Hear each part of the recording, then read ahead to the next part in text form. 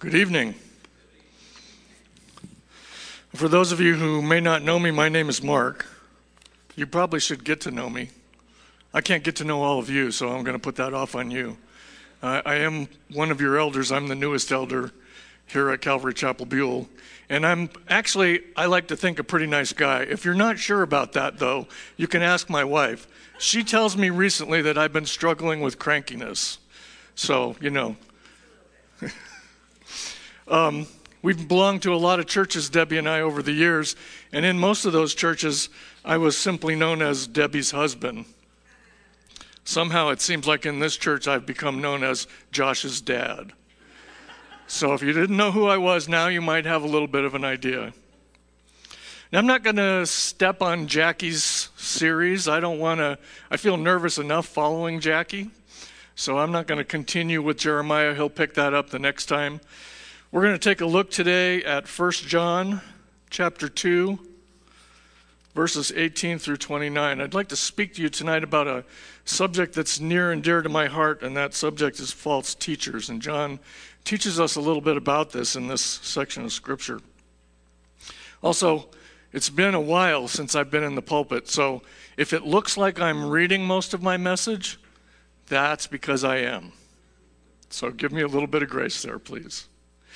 Let's go ahead and read the scripture. Beginning in verse 18, it says, "Children, it is the last hour, and as you have heard that the Antichrist is coming, so now many Antichrists have come. Therefore we know that it is the last hour. They went out from us, but they were not of us. For if they had been of us, they would have continued with us. But they went out that it might become plain that they all are not of us. But you have been anointed by the Holy One, and you all have knowledge. I write to you, not because you do not know the truth, but because you know it, and because no lie is of the truth. Who is the liar but he who denies that Jesus is the Christ? This is the Antichrist, he who denies the Father and the Son. No one who denies the Son has the Father. Whoever confesses the Son has the Father also. Let what you heard from the beginning abide in you.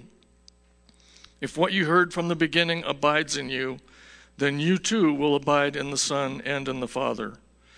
And this is the promise that he made to us, eternal life.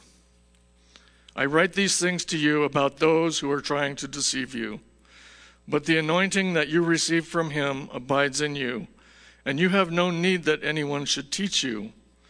But as his anointing teaches you about everything, and is true, and is no lie, just as it has taught you, abide in him.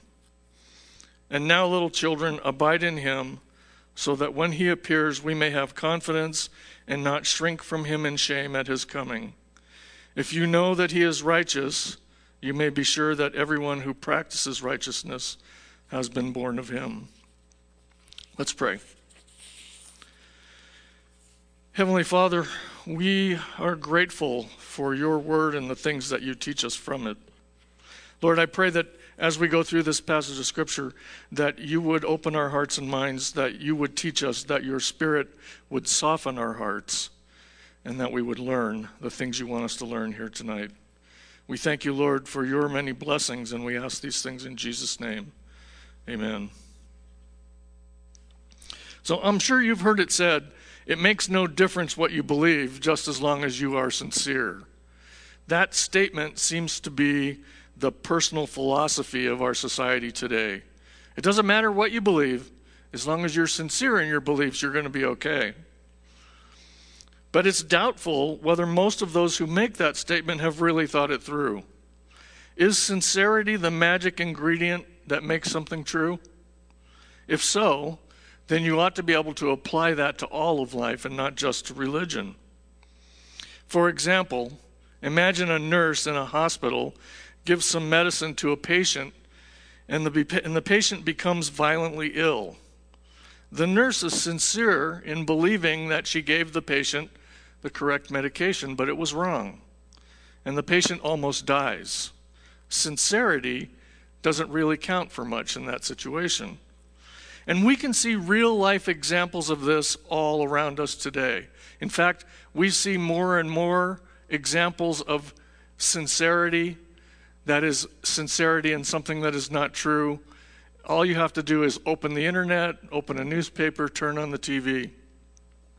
Recently, within the last month, a church called Bethel Church, you may have heard of them, claimed to eliminate racism from the church using apostolic authority, and I kid you not, a line from a movie. You can't make this stuff up, folks. This is true.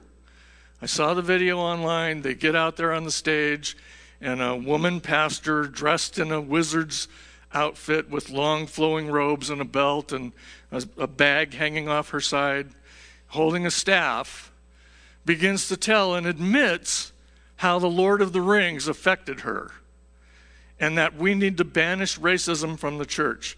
And she says, we're going to banish racism through apostolic authority. And she holds the staff up and she says, you shall not pass. And she slams the staff down on the stage.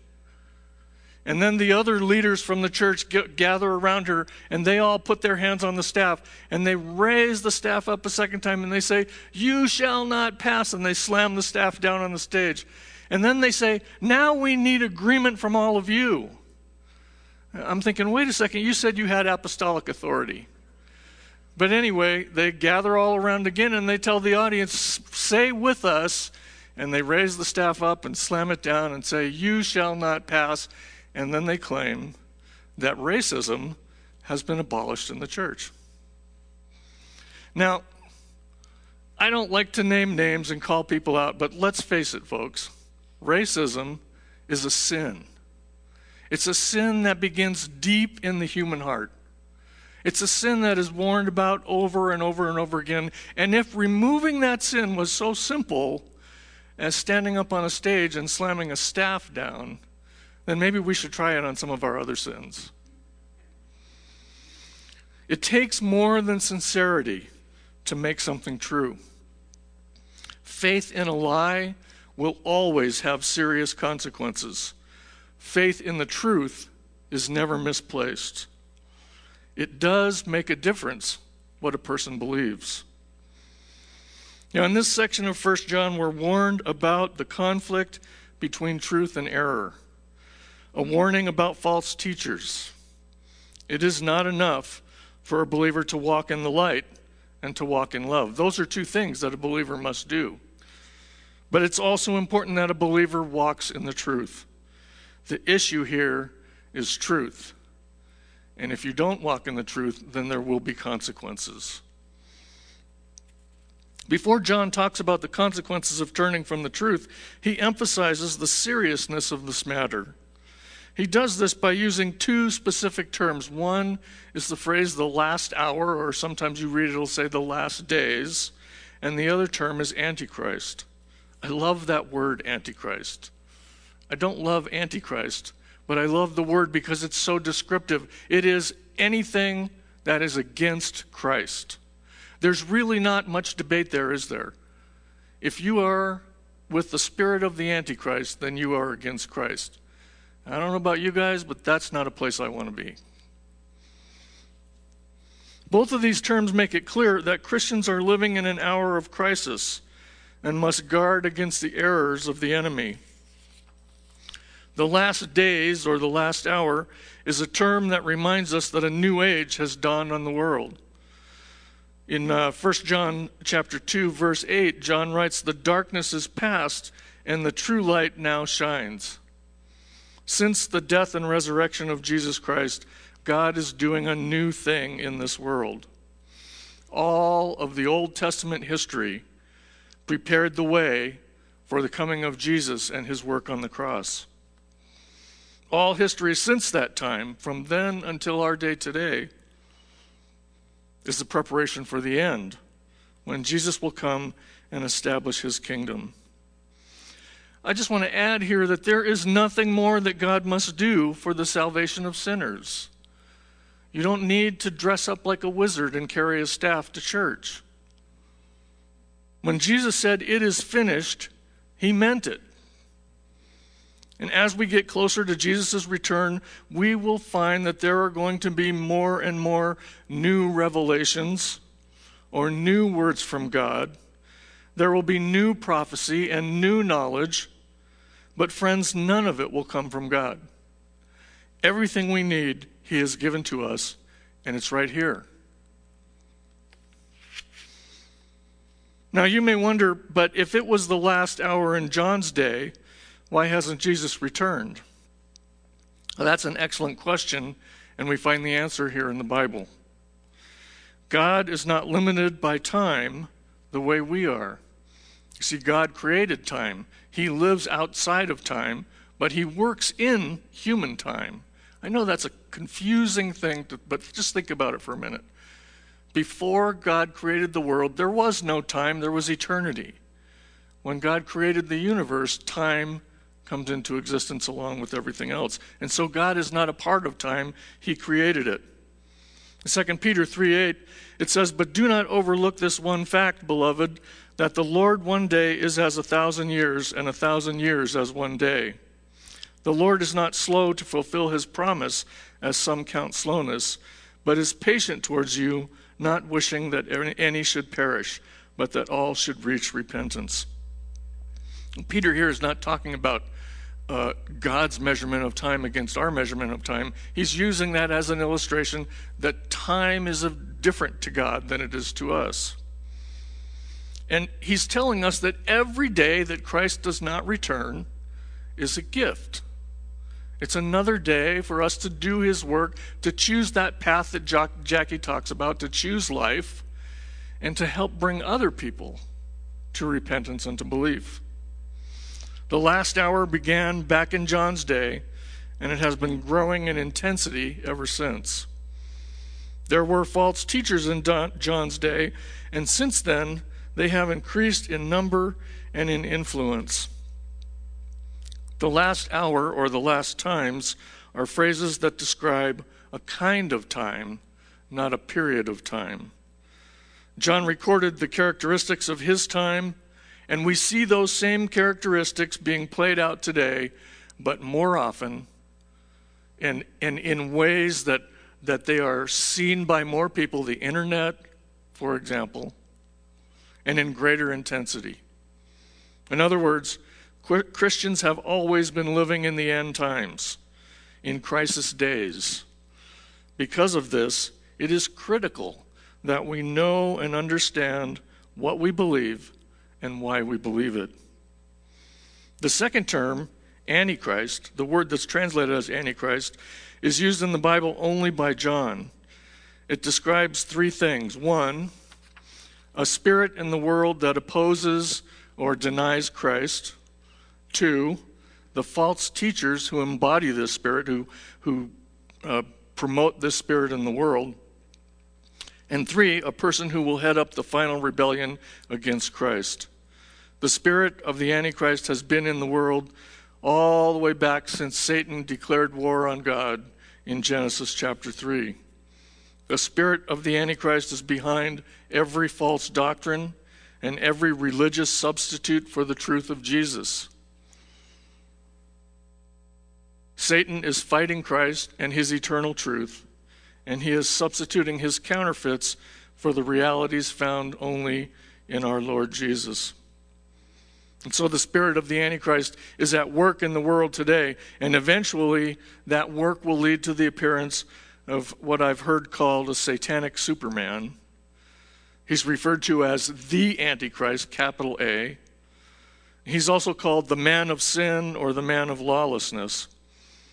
So John, in this section, explains that there are two forces at work in today's world. Truth is working, believe it or not, through the church and the work of the Holy Spirit. No one else holds the truth. We are the ones who hold the truth. And evil is working by the energy of Satan, by the spirit of the Antichrist. So again, does it make any difference what you believe? It makes all the difference in the world.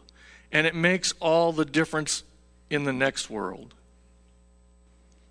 We are living in crisis days. We are living in the last hours.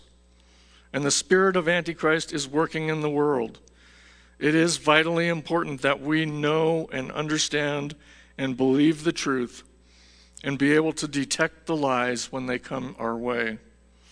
John in this passage gives us three outstanding marks or three outstanding characteristics of the false teacher who is controlled by the spirit of the Antichrist.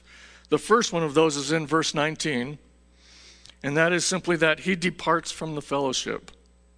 Verse 19 says, "They went out from us, but they were not of us, for if they had been of us, they would have continued with us.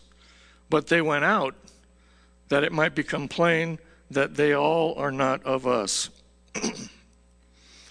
Here's a sobering thought. The word "us" refers to the fellowship of believers, the church. Not everyone who is part of an assembly of believers is necessarily a member of the family of God. Now, if that's a seeker, if that person is a seeker coming to the church to find the truth, amen, praise God. But all too often there are people who are deceivers, who sit in the pews week after week, month after month, and the gospel doesn't change them, and they remain lost, oftentimes living with false hope that they are in fact saved. Sobering thought, and it's something to consider. My point here is that a person can belong to a local church and not be part of the true spiritual body of Christ. And there's a lot of unfortunate divisions among the people of God today. We argue and separate and split over some of the silliest things, and I'm not going to go into that because you probably all know some of them or have experienced some of them. But all true Christians have certain things in common, regardless of what church they go to. Remember, I said all true Christians. They believe that the Bible is the Word of God and that Jesus is the Son of God. They confess that men are sinners and that the only way one can be saved is through faith in Christ. They believe that Christ died as man's substitute on the cross and that he rose again from the dead. They believe that the Holy Spirit indwells true believers. And finally, they believe that one day in the future, Jesus will come again. See, these are the core beliefs around which we can all rally, no matter what church we belong to or what church we attend. If you study the history of false cults and anti-Christian religious systems in the world today, you will be surprised to find that in many cases the founders started out in a local church. Then something happened, something changed their mind, and they began to drift. And eventually, they left the church. They were with us, but they were not of us. And so they went out from us and started their own groups. Any group, no matter how religious they seem, that separates itself from a local church that holds to the Word of God must be immediately suspect. And I confess, I'm a closet cynic. And I can't speak very well either. Often these groups follow human leaders and books that men have written rather than Jesus Christ and God's Word. The Bible makes it clear that it is dangerous for people to depart from the fellowship, and that leads into error and ultimately into lies. The second mark of a false teacher that John mentions in this chapter is he denies the faith. In verse 22 and 23, John writes, "Who is the liar but he who denies that Jesus is the Christ? This is the Antichrist, he who denies the Father and the Son. No one who denies the Son has the Father. Whoever confesses the Son has the Father also." The key question for a Christian is, who is Jesus Christ? Is Christ merely an example? Is he a good man or a wonderful teacher? Is he God's first creation? Or is he God come in the flesh? John's readers knew the truth about Christ, or else they would not have been saved. You all know the truth because you have the Spirit of God. and the Spirit teaches you the truth. Paul writes in Romans 8:9, "You, however, are not in the flesh, but in the Spirit. In fact, the Spirit of God dwells in you. Anyone who does not have the Spirit of Christ does not belong to him." John and Paul both pointed out that true Christians know God and have received the Spirit of God. And because they have believed the truth, they recognize a lie when it's presented to them. I got to tell you, when I saw that video, something in my spirit just went, I'm not too sure about this. And then something went, oh, this is bad. The Spirit helps lead us into truth. The great claim of the faith that sets a Christian apart from others is this: Jesus Christ is God come in the flesh. Not all preachers and teachers who claim to be Christians are really Christian in their belief. There are lots of groups and cults and religious bodies that think Jesus is something other than God, that he is God's first creation, that he is God's force for working in the world. There's all kinds of crazy notions out there. If a group confesses or a person confesses that Jesus Christ is God come in the flesh, then they belong to the true faith. If they deny Christ, then they belong to the Antichrist. You see, there's no gray ground here. There's no neutral area. You either believe that Jesus is the Christ, the Son of God, or you don't. Those who deny it are in and of the world and are not, like true believers, called out of the world. Now, that confession, to confess that Jesus is God comes in the flesh, involves more than simply to point to Christ and say, this is God come in the flesh. The demons did this exact same thing, but it didn't save them. Mark 1:24, we read, "What do you want with us, Jesus of Nazareth? Have you come to destroy us? I know who you are, the Holy One of God." You see, Satan and his minions know who Jesus is, and they confess that Jesus is Christ, but they aren't saved. If you have trusted Christ and have confessed your faith, you have eternal life. This confession, though, includes repentance and forgiveness. It includes admitting to and turning from your sin. It's demonstrated by fruit. It's demonstrated by changes in your life. Those who cannot honestly make this confession do not have eternal life. And friends, that's a very serious matter. George Whitefield, a great British evangelist, was once speaking to a man who was concerned for his soul. He asked the man, "Sir, what do you believe?" "Well, I believe what my church believes," the man replied respectfully. "And what does your church believe?" "The same thing I believe," the man responded.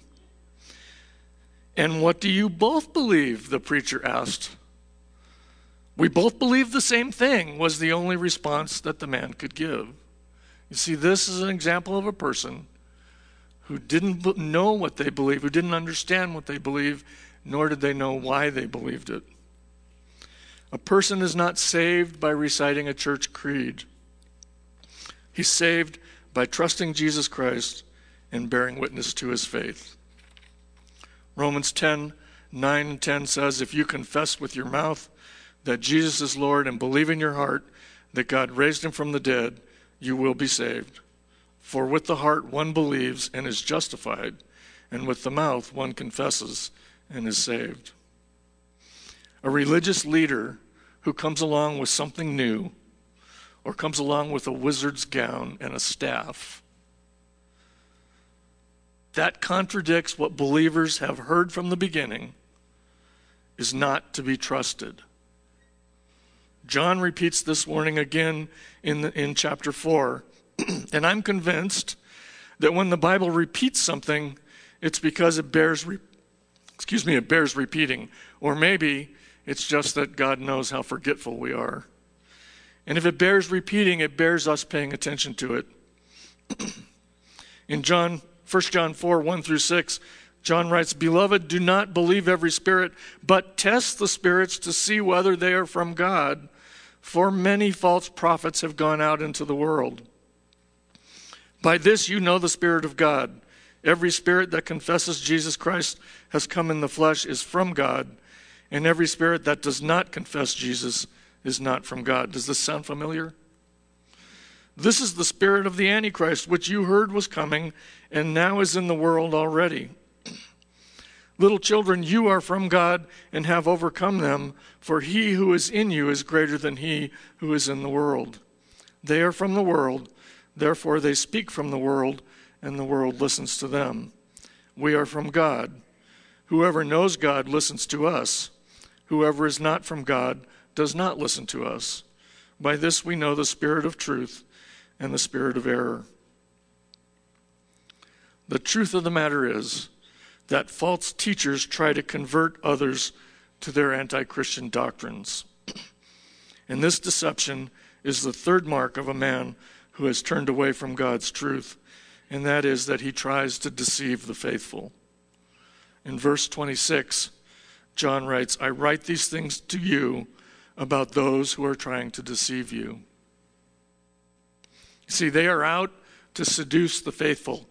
That's what some of the versions say. They write these things about those who are trying to seduce you. The word seduce carries the idea of being led astray. We have been warned that this would happen.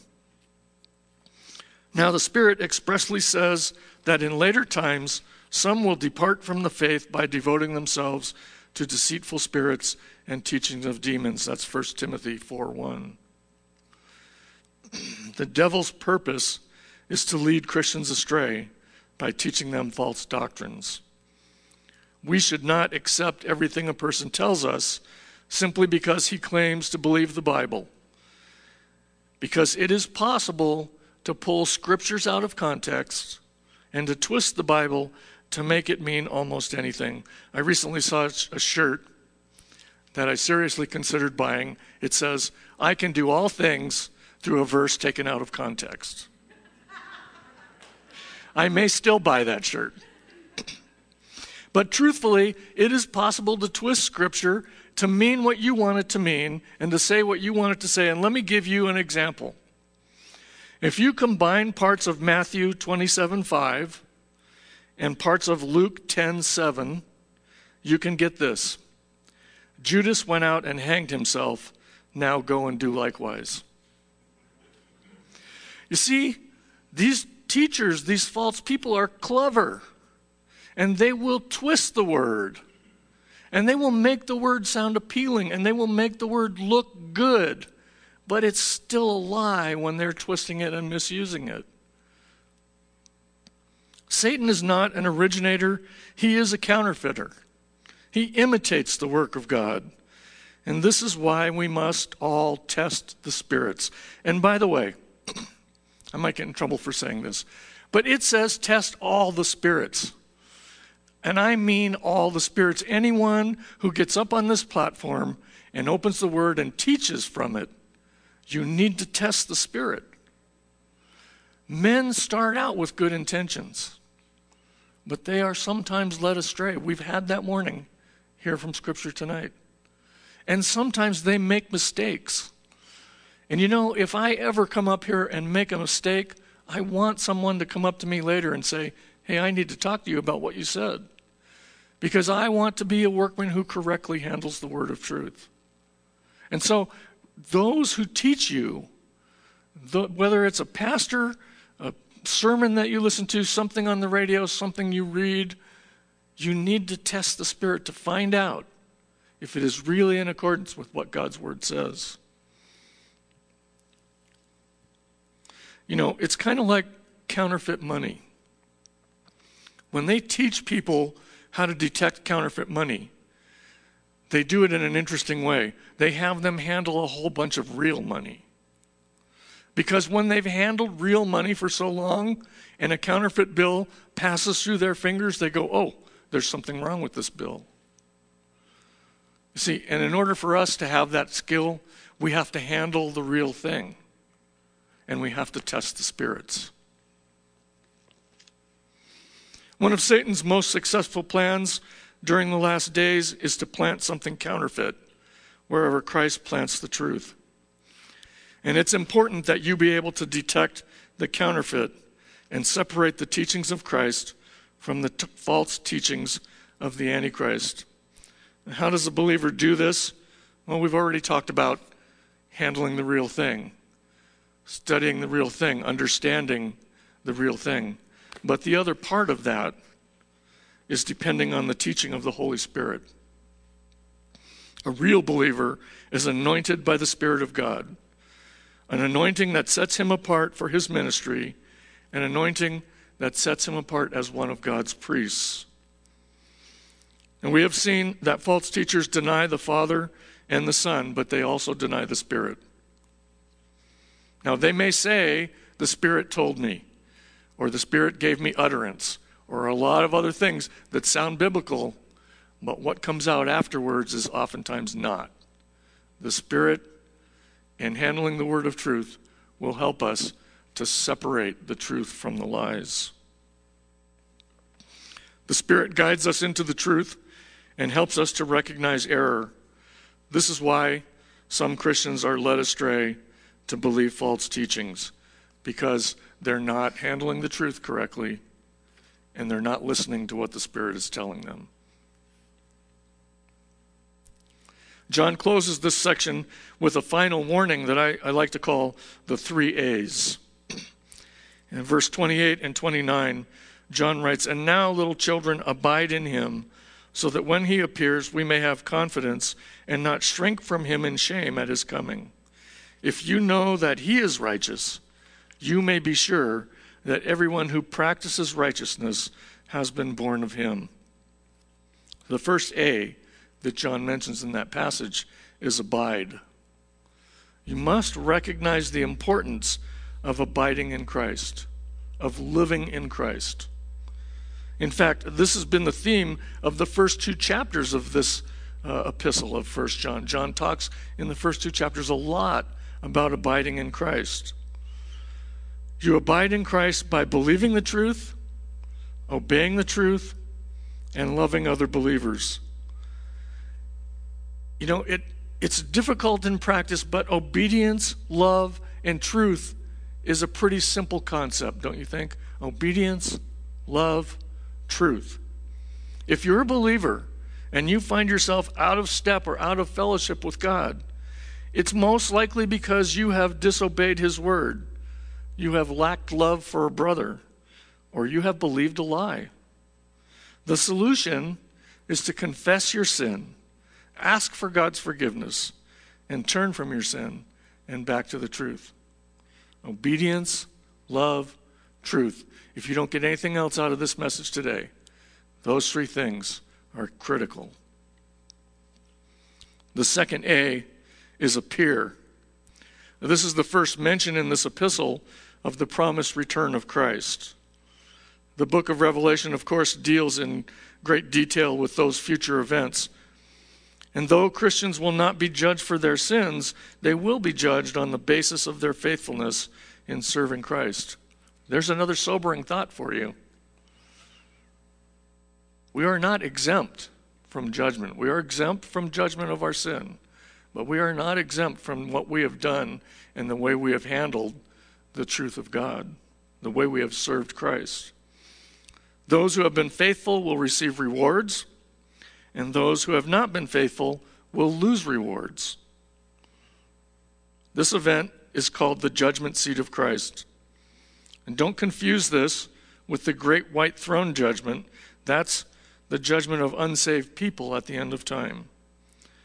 But the fact that Jesus Christ may return at any moment, and I have to confess, this is not a big enough incentive for me.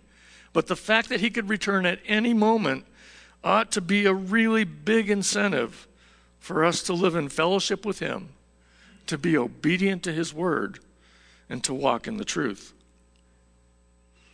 I mean, he could come back before I finish this message. And what's he going to find us doing? That's something I need to think about more often as I go through my day.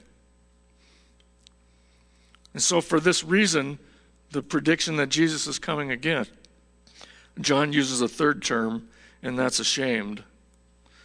Some Christians will be ashamed before him at his coming. Man, you know, when you really stop and study this book, it really opens your eyes. It really makes you stop and think. Will you be ashamed at his coming? When you face Jesus, will you be ashamed of the way you've lived your life, of the way you've served him?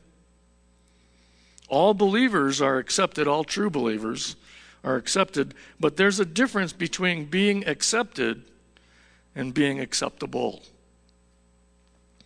When I was a young boy, probably about 10 years old, they started, this is going to give you an idea of how old I am, they started building Interstate 15 right through the area that I lived. In fact, I lived on this side of the street.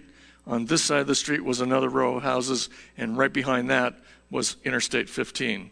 And at this particular section of it, it went up a really steep hill.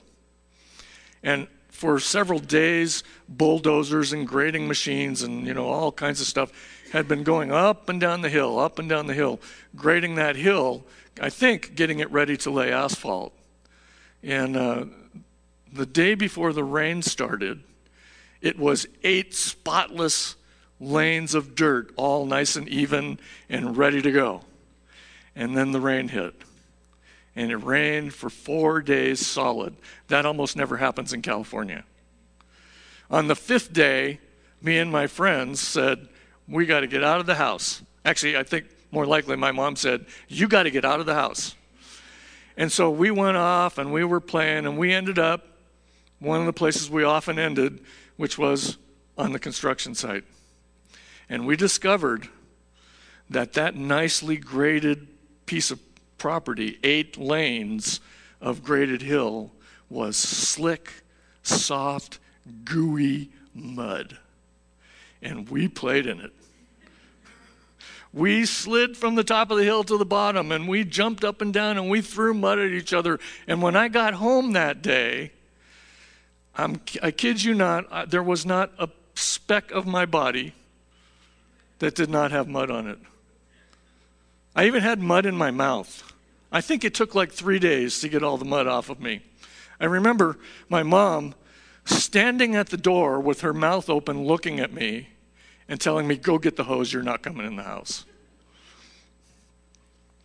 Now, I was accepted back into the house, but my mom made it very clear that my behavior and my condition was not acceptable.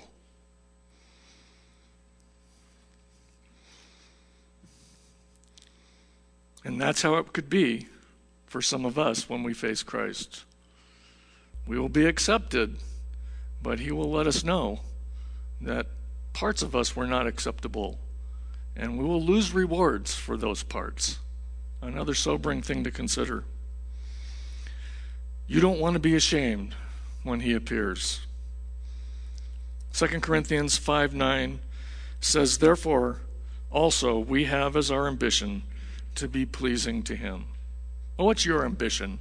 If someone asked you outside of this service, what's your ambition? I wonder if the first thing you said would be, I want to be pleasing to him. Probably wouldn't be for me, I'll confess. But it should be. It's something we should all consider and think about.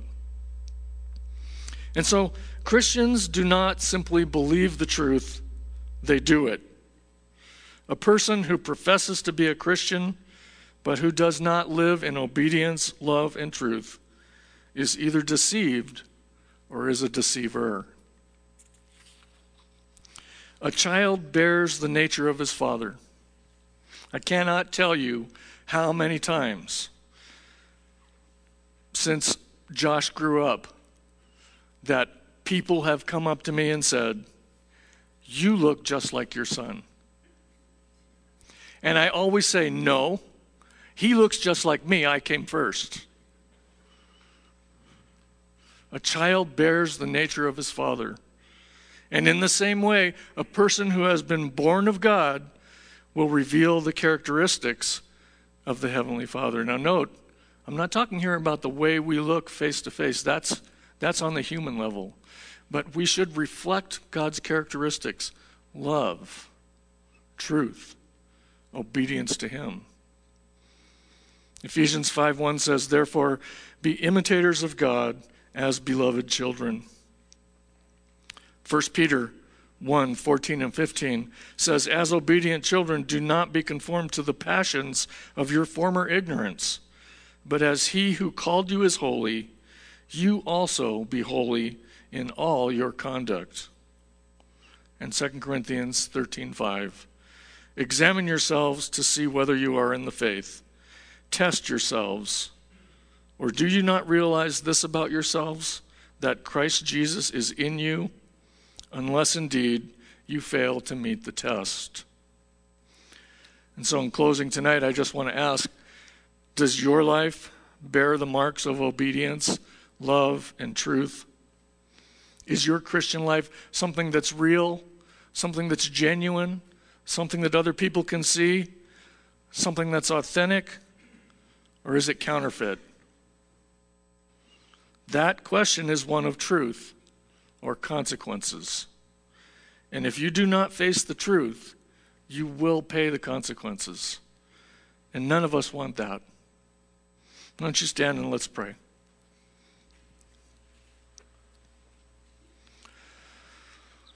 Father God, again, we are so thankful for your word and the things that you can teach us. And we confess here tonight that too often love, obedience, and truth are side issues in our lives.